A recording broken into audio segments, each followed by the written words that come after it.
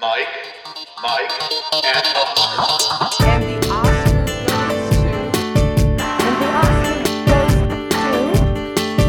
the Oscar goes to... And the Oscar goes to... And the Oscar goes to award season week. And the Oscar race checkpoint. And we're back. Welcome once again to another episode of Mike, and Oscar. I'm your co-host, Mike, one co-host also Mike, in a moment, as we are here to talk about a big Sunday night for precursor purposes, as both the BAFTAs and the Critics' Choice occurred simultaneously. But it seems like if you would describe this road to the Oscars, these last 2 weeks, after all the craziness that we've had, Michael, the one word I would describe it with would be chalk. Chalk is what you've been saying for a while. This seemed like a chalk season. And here's what I wonder, though. I wonder if we can pat ourselves on the back because chalk means, you know, we've been kind of predicting things to go this way, and maybe we're getting better at that. Can I spin this so that it becomes a compliment to our show and ourselves? Or Me. am I taking after a certain shtick that we've done at least one half of this podcast thus far? No, I think that's a factor to it, but I also think, you know, we've studied it longer now than anybody, but I think or in terms of the quantity, not quality, the quantity of our show. But look, I do think that's a part of it. Otherwise, yeah, I think we got some campaigns gaining momentum right now. What I'm going to have fun with you today is some of the exceptions to the rules, so we kind of can dive into some of that down the card.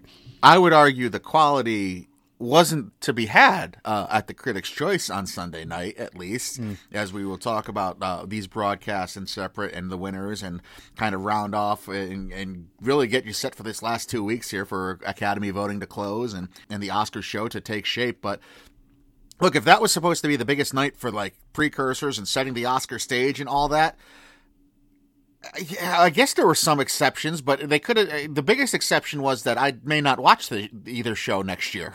Well, I tell you, the broadcasts, at least the broadcast for the Critics' Choice, was rough. I did not watch the BAFTA broadcast, but I was able to catch up on like a million clips on YouTube. So thank you to the BAFTA and the BBC YouTube channel. So I encourage people to do that. But here's the thing: like, you don't get a sense of the flow. You don't get a sense of the broadcast. Obviously, like I don't even know what speeches they aired live on air. So I'm gonna have to wait and see who covers that show, hopefully of our friends, is going to get covered.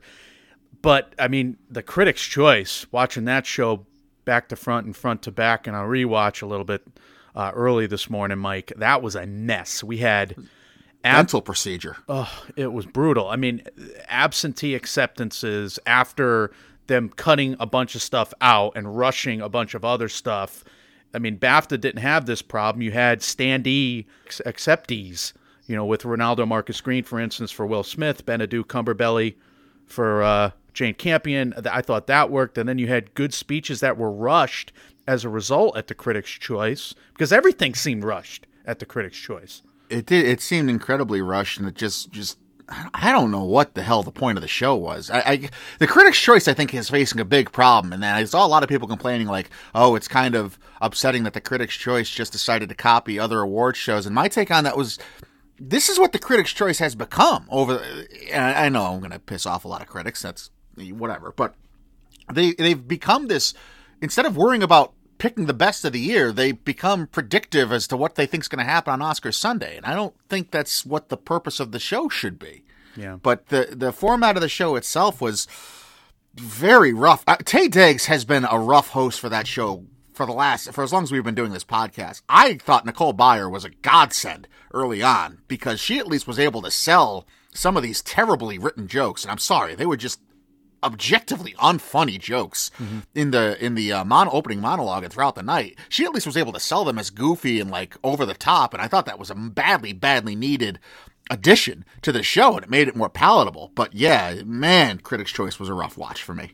Live comedy is struggling right now, especially in an award show format. We saw it struggle a little bit at the SAG Awards, even though it was kind of a mixed bag in the beginning of that broadcast. We definitely saw it struggle at the Independent Spirit Awards with two people that have been just always funny throughout their careers with the Offer Mullalis there, Mike. Yeah. But we had a professional comedian join Taye Diggs, who's done a nice job. Like we praised him in the past for hanging tough and keeping the show, on life support in a way at the Critics' Choice, even though like we knew the comedy was going to be corny and terrible. So I wasn't what we were necessarily tuning in for at the Choice, but this was so objectively cringy that I can't believe that it's bombing so bad.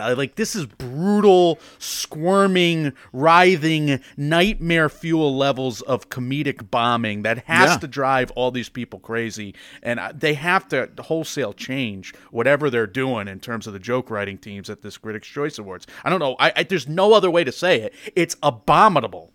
Well, the good news is the most important people and the most important winners didn't watch, and they weren't in the room, because clearly the majority of people getting awards prioritized BAFTA over the Critics' Choice. They, like you said, they weren't there. And the ones that did win, they had the satellite office in London at that restaurant that was hosting the people that went to BAFTAs. They went straight there. Licorice Pizza, West Side Story tables, even though they had representation at the Critics' Choice. Right. I mean, the Critics' Choice to me could best be summed up this year by the Don't Look Up table. And you had all those names attached to Don't Look Up, and they flashed the table representing Don't Look Up. I had no idea who anyone sitting there was.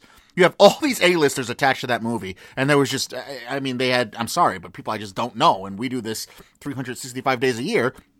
Maybe it was too quick, and I didn't realize there was somebody there that we should know, and that's on me, but whatever. Awkward, unfunny. Some of the speech, Jane Campion was in the room. Right.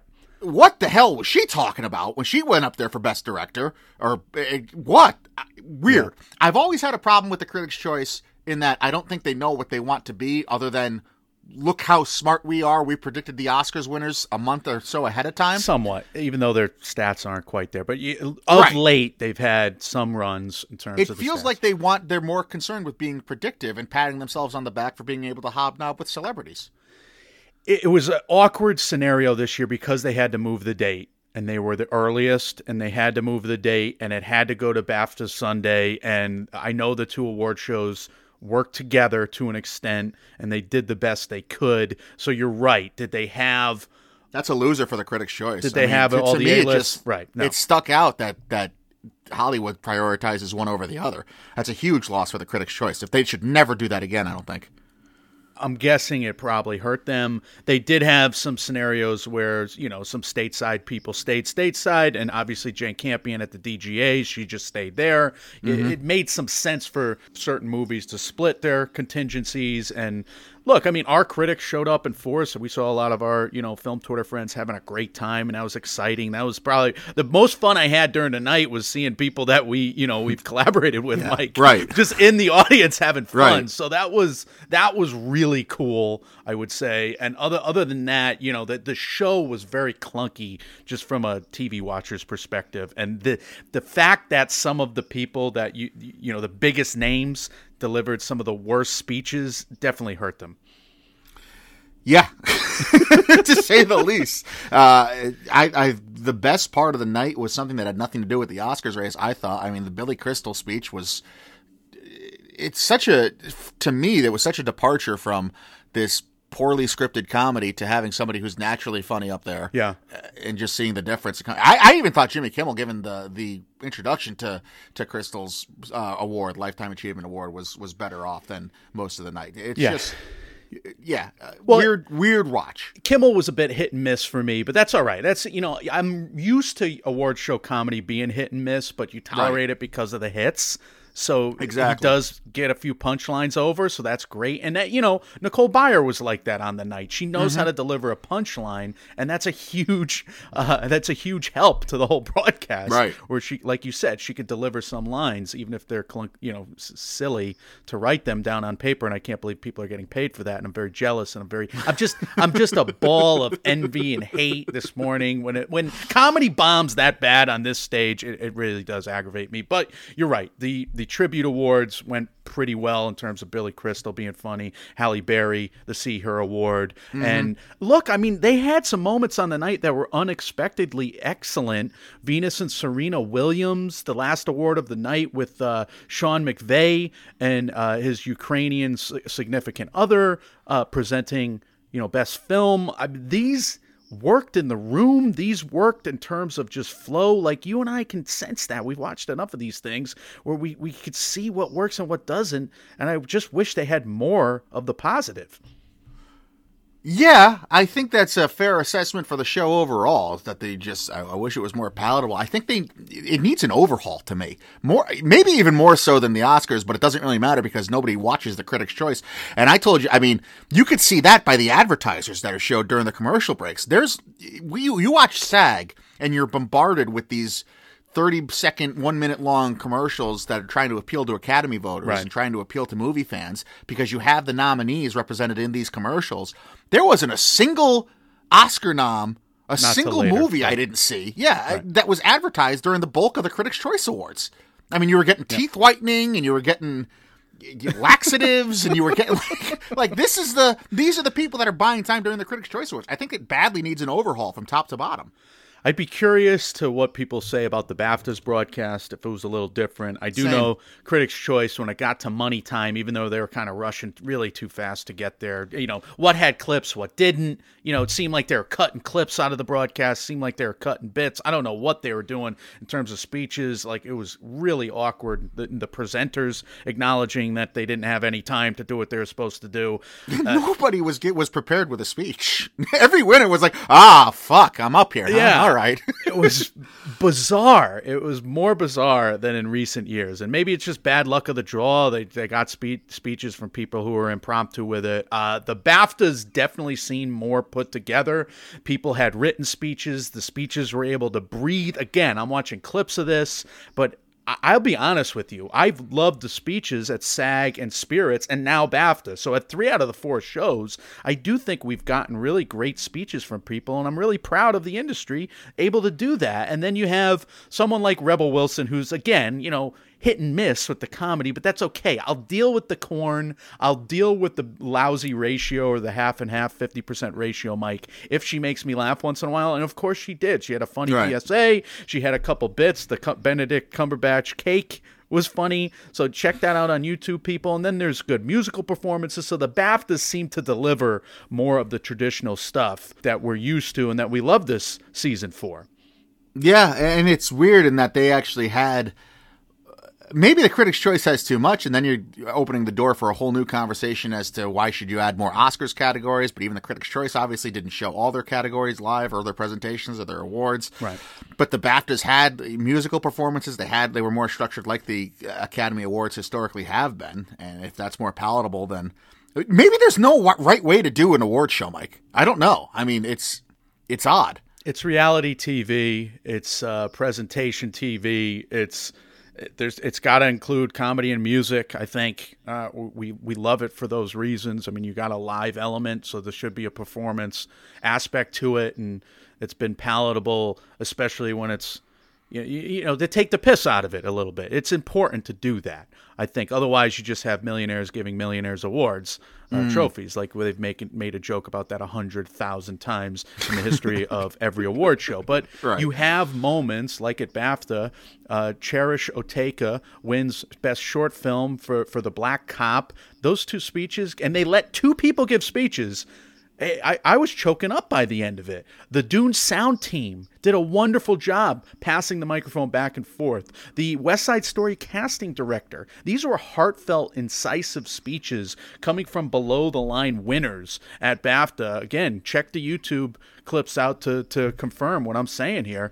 I would pay to watch those all the time. I love that in any award season when speeches are delivered like just like they practiced it, right? It almost seems like they prepared it. This impromptu nonsense. I'm squirming on my couch when Kieran Culkin is doing whatever he's doing up there. I love Fuller. I love Succession. I love Romulus there. But what is he doing? Why just come up with something to say to a national TV audience? Yeah. And yet, I mean, the overall problem is that we're trying to figure out ways to make these more palatable to a general audience and get more people watching. But look, if Power of the Dog is this wire-to-wire winner that's going to win all these categories, it's not. Award shows aren't going to be palatable to a wider audience. I'm sorry. It's a frustration at this point, I would say, but it's not something wholly surprising to us. We just kind of nailed it with Amy Smith last week, Mike, where we kind of thought it was coming back to this. I think we're getting to the point where we're realizing it and we're getting a little ornery about it. However, is it a well-made film? Absolutely. Of course. And I'm all up for Campion getting some love. I'm all up for Ari Wegner. I mean, that was a beautiful moment. But I do have to say that the fact that we're staring down the barrel of another wire-to-wire kind of art film winning, I guess it's preferable than, something like Green Book for us. But if the pandemic didn't turn you off to award shows, then the winners will. Well, that's the problem. Like, people will go to Power of the Dog, and it's a divisive film. We've been saying that since the film festivals. Andrew and I did freaking 5 hours of movie reviewing on it, and we got a long list of pros and cons. So look, BAFTA is not necessarily predictive though, Mike. BAFTA's given this to the Power of the Dog. They're only 5 of the last 10, 8 of the last 20. So there is some historical category confusion to explain that. Otherwise, outstanding British film eats into that. But again, when Power of the Dog takes this and Critics' Choice, against Coda in particular, you wonder if Coda's losing all momentum now, and people, it kind of gets vetoed back to where we thought it was, and maybe the Academy doesn't go all out. We'll have to wait and see what PGA says, and the Critics' Choice crossover isn't that much better. They're only 15 of 26, Mike, for 57%. So the Power of the Dog is back in. It's probably always been in the league, especially for us, but Coda's chances did take a hit last night. Coda's Belfast is done, right? I mean, West Side Story. I guess the argument is that, well, if something that's not Power of the Dog wins PGA, that's your second place. That's your 1 and 2, and that can be the one movie that might be able to upset on the Oscars stage. Yeah, Coda will still have some momentum, so maybe if that wins PGA, then you'd have more of a two-headed race than you do right now. But BAFTA, Critics' Choice, and Power of the Dog it's the front runner for a good reason, and it's probably going to win the Oscar for Best Picture. Like it has been probably going to win for 3 months now. Yeah, and we know one thing's for sure: it's winning Best Director. I mean, it did. That's done. Yep. Bet your house to win laptop on that one.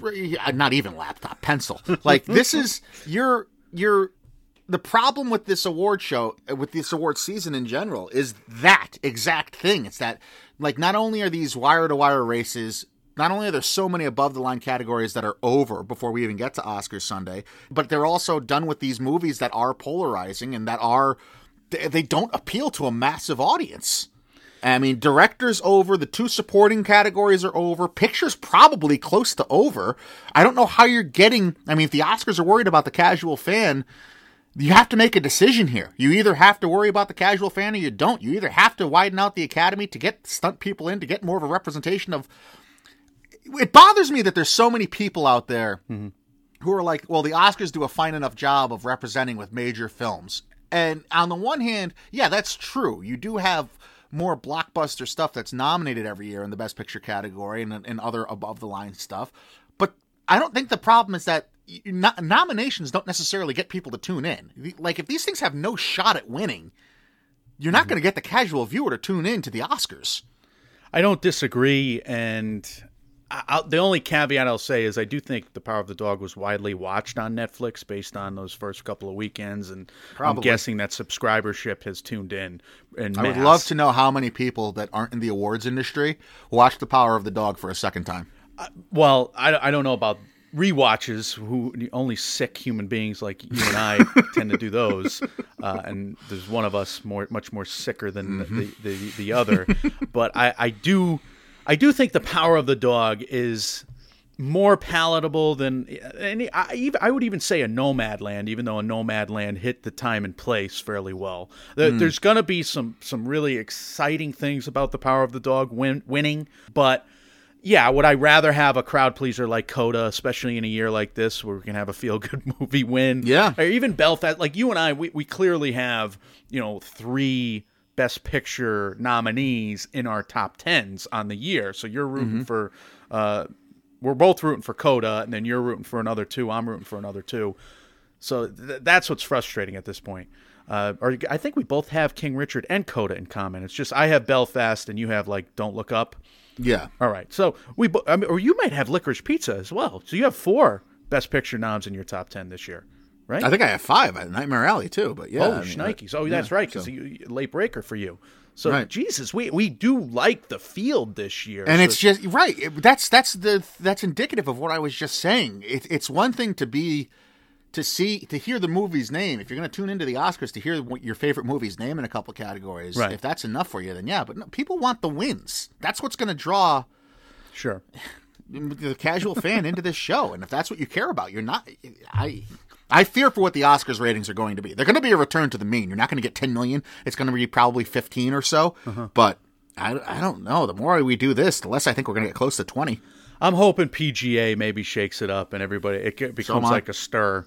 That even if The Power of the Dog wins it on the night, then at least you get that audience back a little bit, because that kind of excitement is contagious. So when Parasite won, even though it was 19 or 20 million, whatever it was, that's a good thing for the Oscars, though, for Christ's sake. So sure, maybe the Academy makes a change against the boring chalk pick, even if it's not a boring pick, it's just a chalk pick.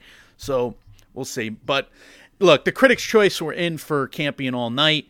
They gave her the Adapted Screenplay Award. Now, look, there are only 3 of the last 10 at Critics' Choice for Adapted Screenplay, Mike. But here's something heartening to kind of, to talk about 2 contenders. Coda won Adapted Screenplay at BAFTA, and Belfast did win a couple awards at BAFTA. They won Most Outstanding British Film, and they won Best Acting Ensemble at Critics' Choice. They'll also win an original screenplay at Critics' Choice, which is 8 out of the last 10 Oscar picks. So we do have some hope for some contenders down the card. King Richard won the Ace. We got some Hail Marys in play, I would say. PTA winning Licorice Pizza, an original screenplay at BAFTA, probably doesn't mean anything for Best Picture, but again, it just spices up some of these races kind of in the middle of the card, I would say, Mike. Yeah, if you're looking for intrigue as to what's not settled amongst the biggest Oscar categories, you can find some fun in I think both screenplay categories. Right. There's enough reason where you can pick one of a couple films there, one of a couple screenplays on both original and, is original going to go to PTA? Is it going to go to Branagh? Either way, you're probably going to be celebrating a name with their first Oscar who's an industry veteran and been around for a long time. Adapted, you can say the same thing. Adapted's kind of cool. I mean, is it going to be Power of the Dog winning all these major above-the-line categories, or can something like can Coda sneak in and be the upset pick that could even win multiple Oscars alongside Troy Kotsur's, which seems to be in the bag? So yeah, there's definitely some look. If you're an industry person like we are, if you're an awards magnet, if you're a pundit, yeah, there's definitely still reason to talk about this stuff and parse through it. It's not all settled. It's not all settled, and as we get down the card, it's actually less settled than it appears if you look at the Guild nominations, etc., and the Guild winners rather. But Belfast does have a slight hope with how BAFTA handled them. You wonder if there was a BAFTA puzzle theory. We've seen that again historically with BAFTA. They've chosen a lot of best British films to win their best film, and therefore they spun off a breast.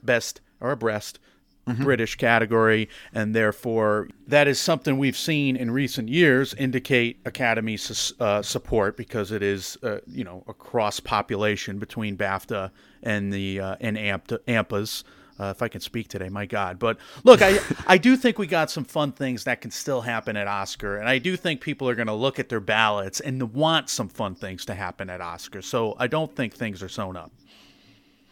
No, they're not. There was a couple interesting winners all up and down the card, too. I mean, if you're talking about both of these award shows, like Best Editing... Okay, BAFTA goes to No Time to Die. That's at least explicable.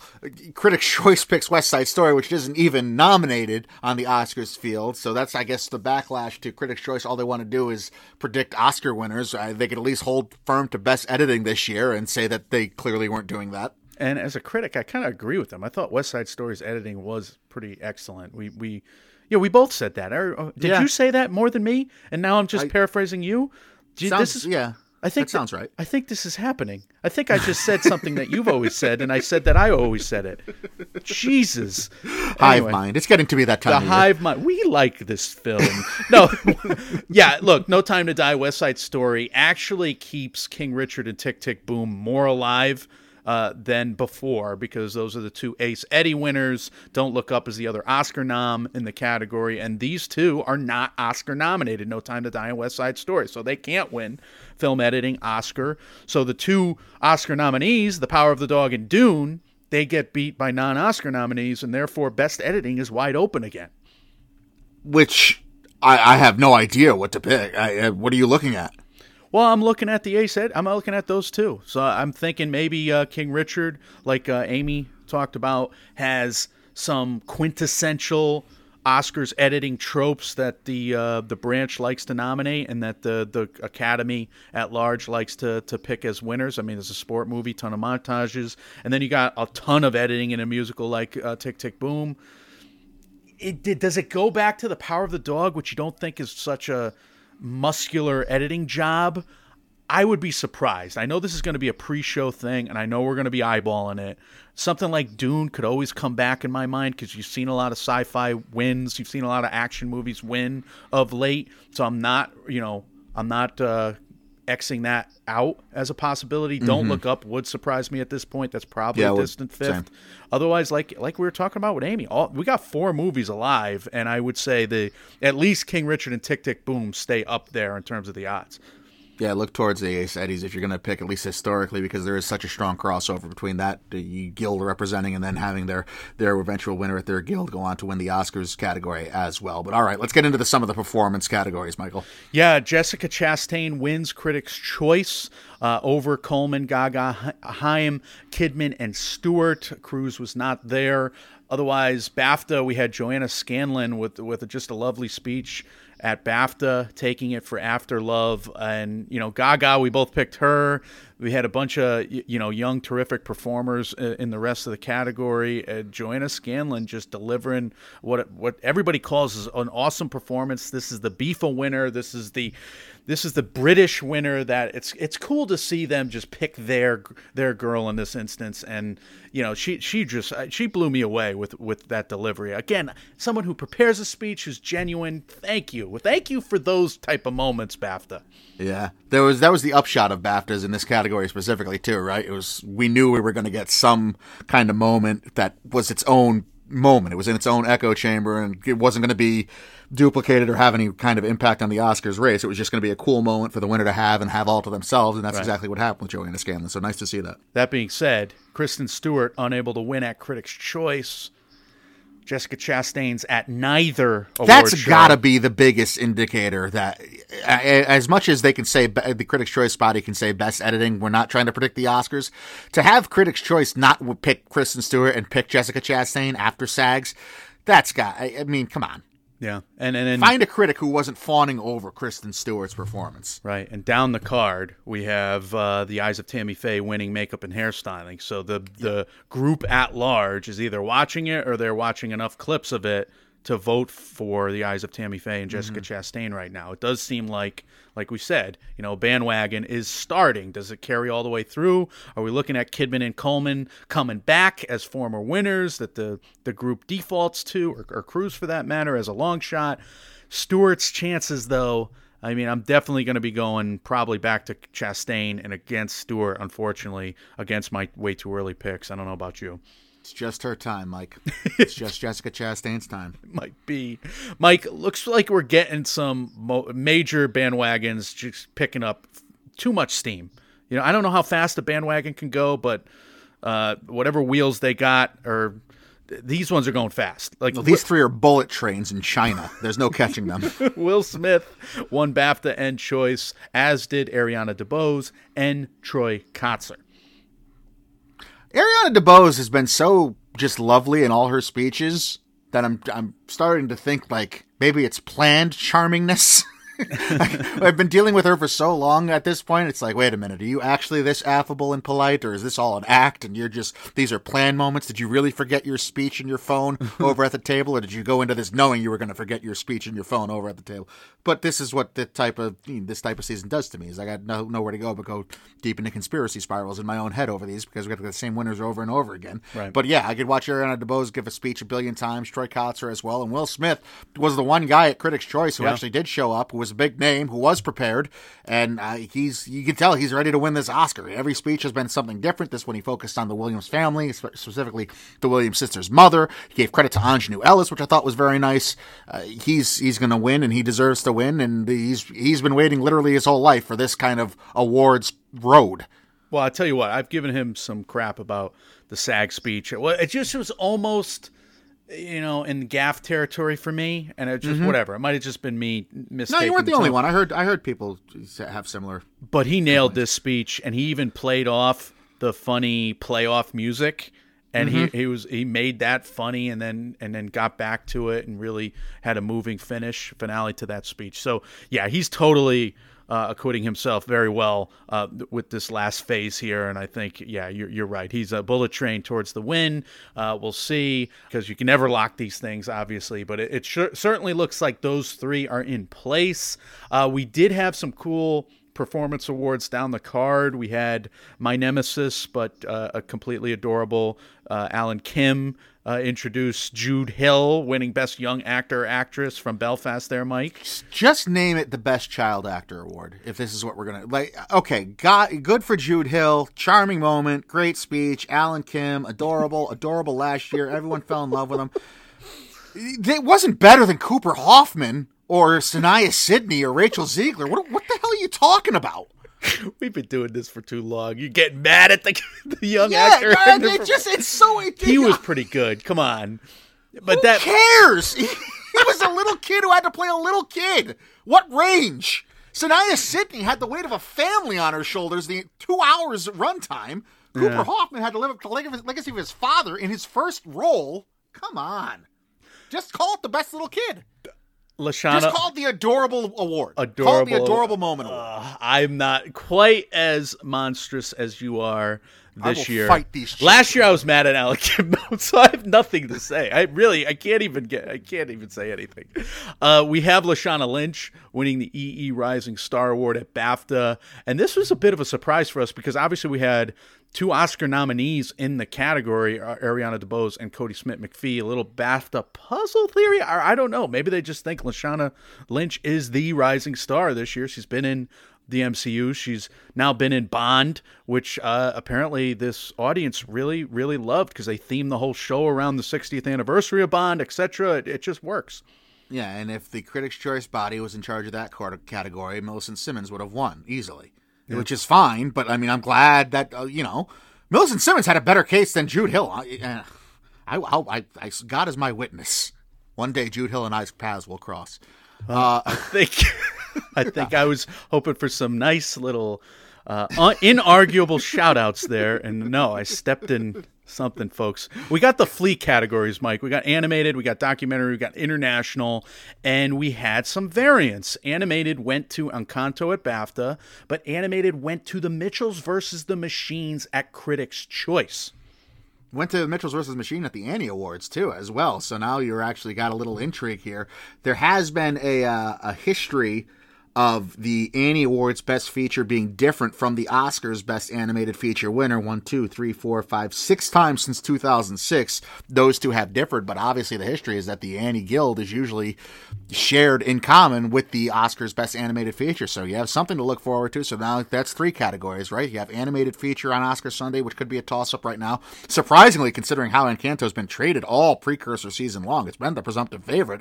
But now you have you Lord and Miller making the rounds, and maybe people are trying to smile on them, and that's getting maybe people just are in love with Mitchell's versus the Machines. The more people that watch it, at least on Twitter that I see, the more people talk about and fawn over it and talk about it and say how it's one of their favorites of the year. So there's something intriguing to be said. So all right, animated feature can join the 2 screenplay categories as major categories that aren't completely settled.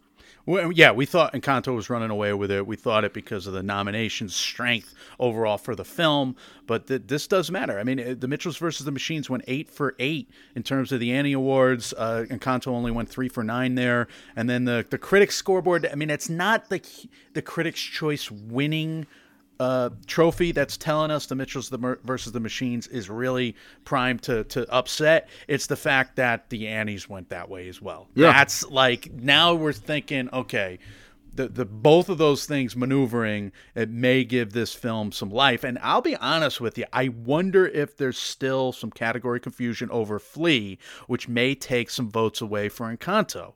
Or Mitchell's. I don't know, because we could have a 3-way race that makes it more interesting at the end of the day, and I don't know who's benefits from that. Is it Encanto getting Flea votes, or because again, the overall Academy is watching this? So if the art film vote goes for Flea, I mean, does the popular vote go to the Mitchells versus the Machines, Mike?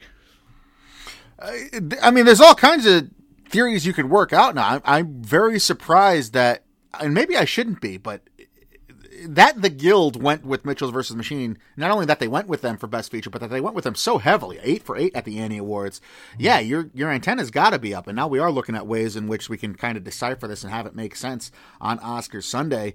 There's intrigue in the documentary category too that you kind of alluded to with Flea, in that, okay, Summer of Soul won the BAFTA, but the DGA documentary, Summer of Soul, was beaten out by Attica.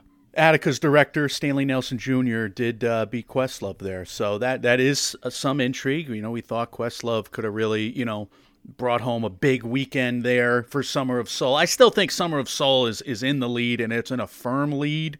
I do think the category confusion over Flea is still, evident, because Flea is not necessarily consolidating its support in the documentary category of yet, which is still kind of strange to me. But there's a bigger international group at the Academy of Motion Pictures and Sciences, right? So maybe it finally happens on the day and you get Flea upsetting, and it might be worth a sprinkle in terms of the betting, Mike. Otherwise, I do think that this is still a positive for Summer of Soul, but you're right. It's not sewn up necessarily. Not like I don't this think next Summer category. of Soul's I still don't think Summer of Soul's going to win. Really? So okay, so you're buying into it now. Yeah. You're reading into that DGA loss for Questlove. I was reading into it prior to that, but it's just like it's more evidence.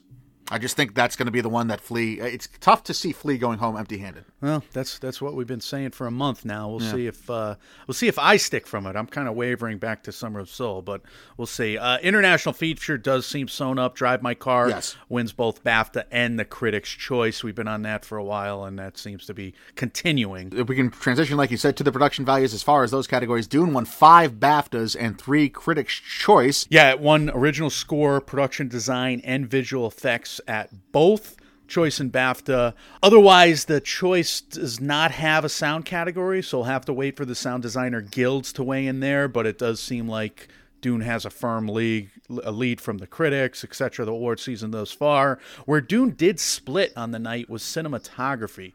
Greg Fraser won the BAFTA, and Ari Wegner of Power of the Dog made history with the Critics' Choice. Mike, she's only the second female DP ever nominated and the first to win Best Cinematography at the Critics' Choice Awards. Yeah, very cool to see that from her. And again, to get more diversity within that category.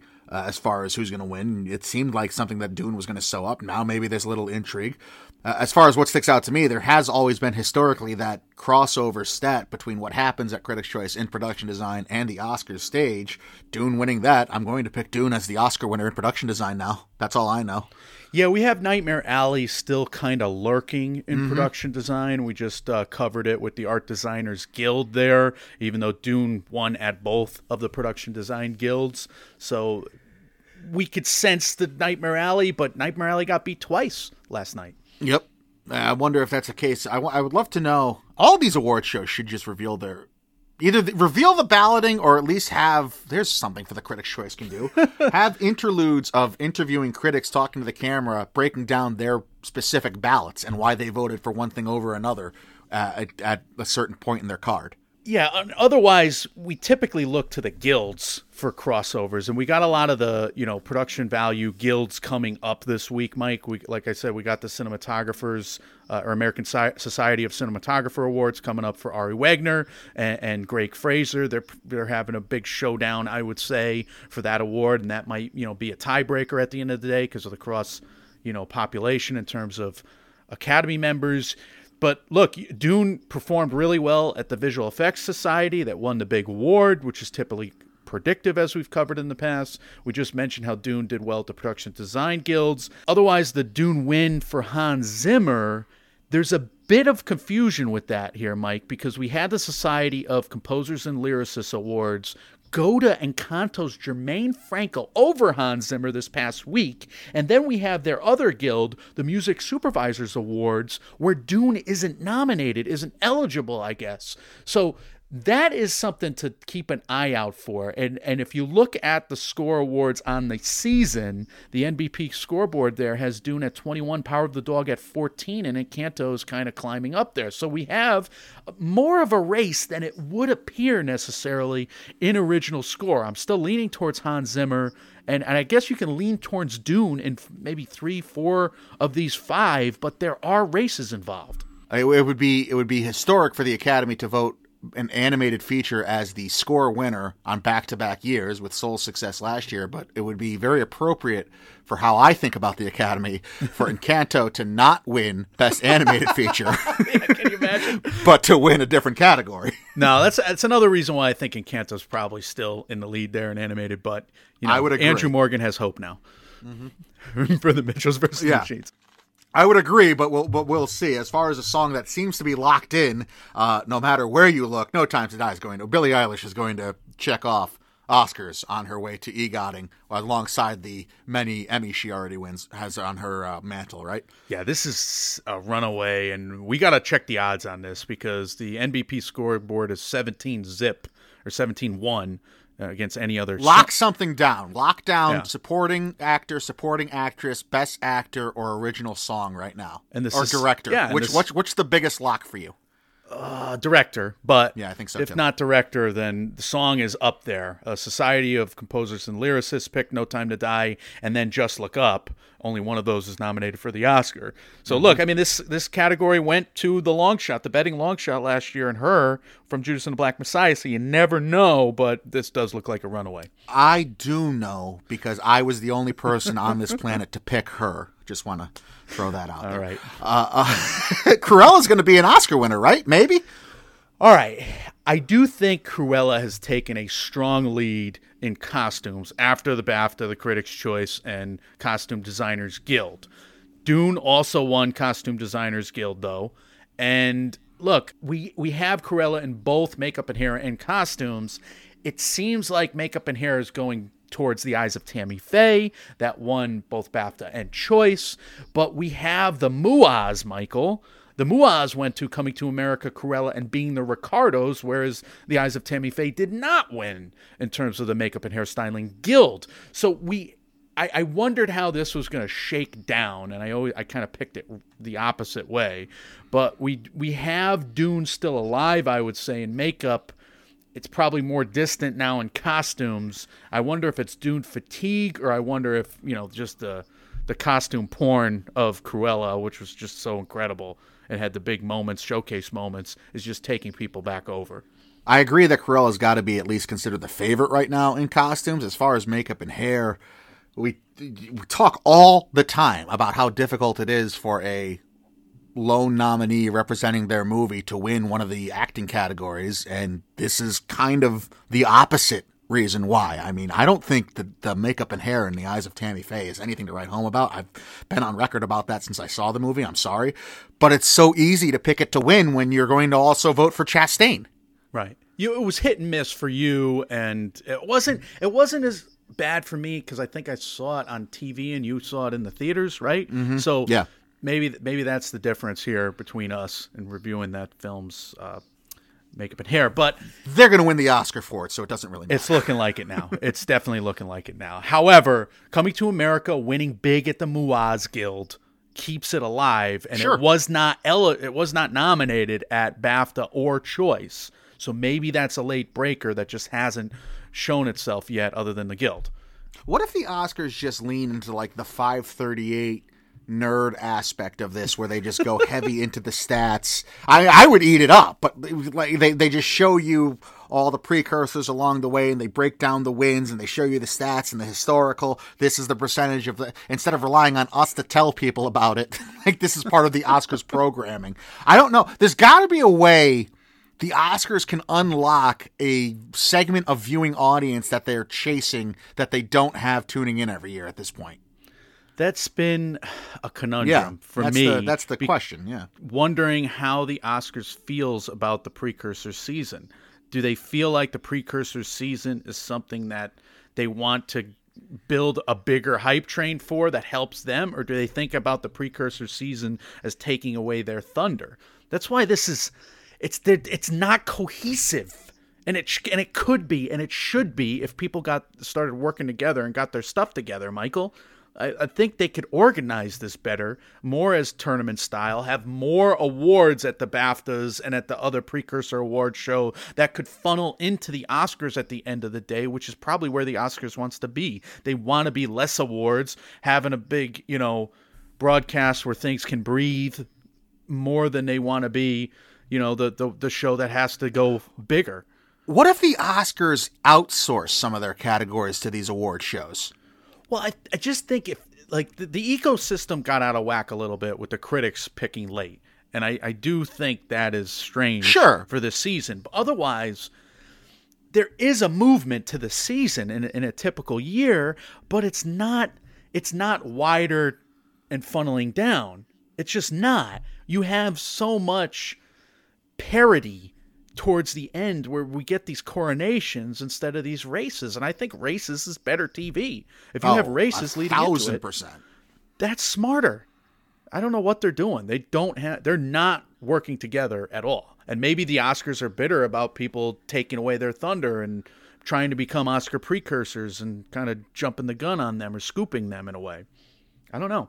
So that's the thing. Like, do they want to necessarily give all these shows shine and say, here are the stats, or while somebody's walking up, they have stats going, up. Well, the awards ecosystem is dying right now. It's tough to watch last night and not think there's a big problem with the awards industry in general. Right.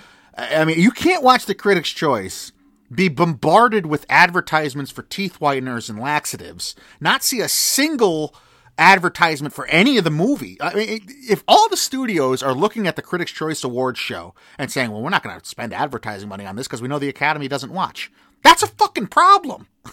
It's not great. It's not a great look. I will say Coda had some advertisements throughout, and especially at the end. I will say that... Great, at the end of a 3-hour program that I wanted to pull my teeth out during. It was a struggle. It really was. So it is a frustration, and the Indie Spirits didn't exactly, advertise all their movies during the commercial breaks either. So what if the Oscars,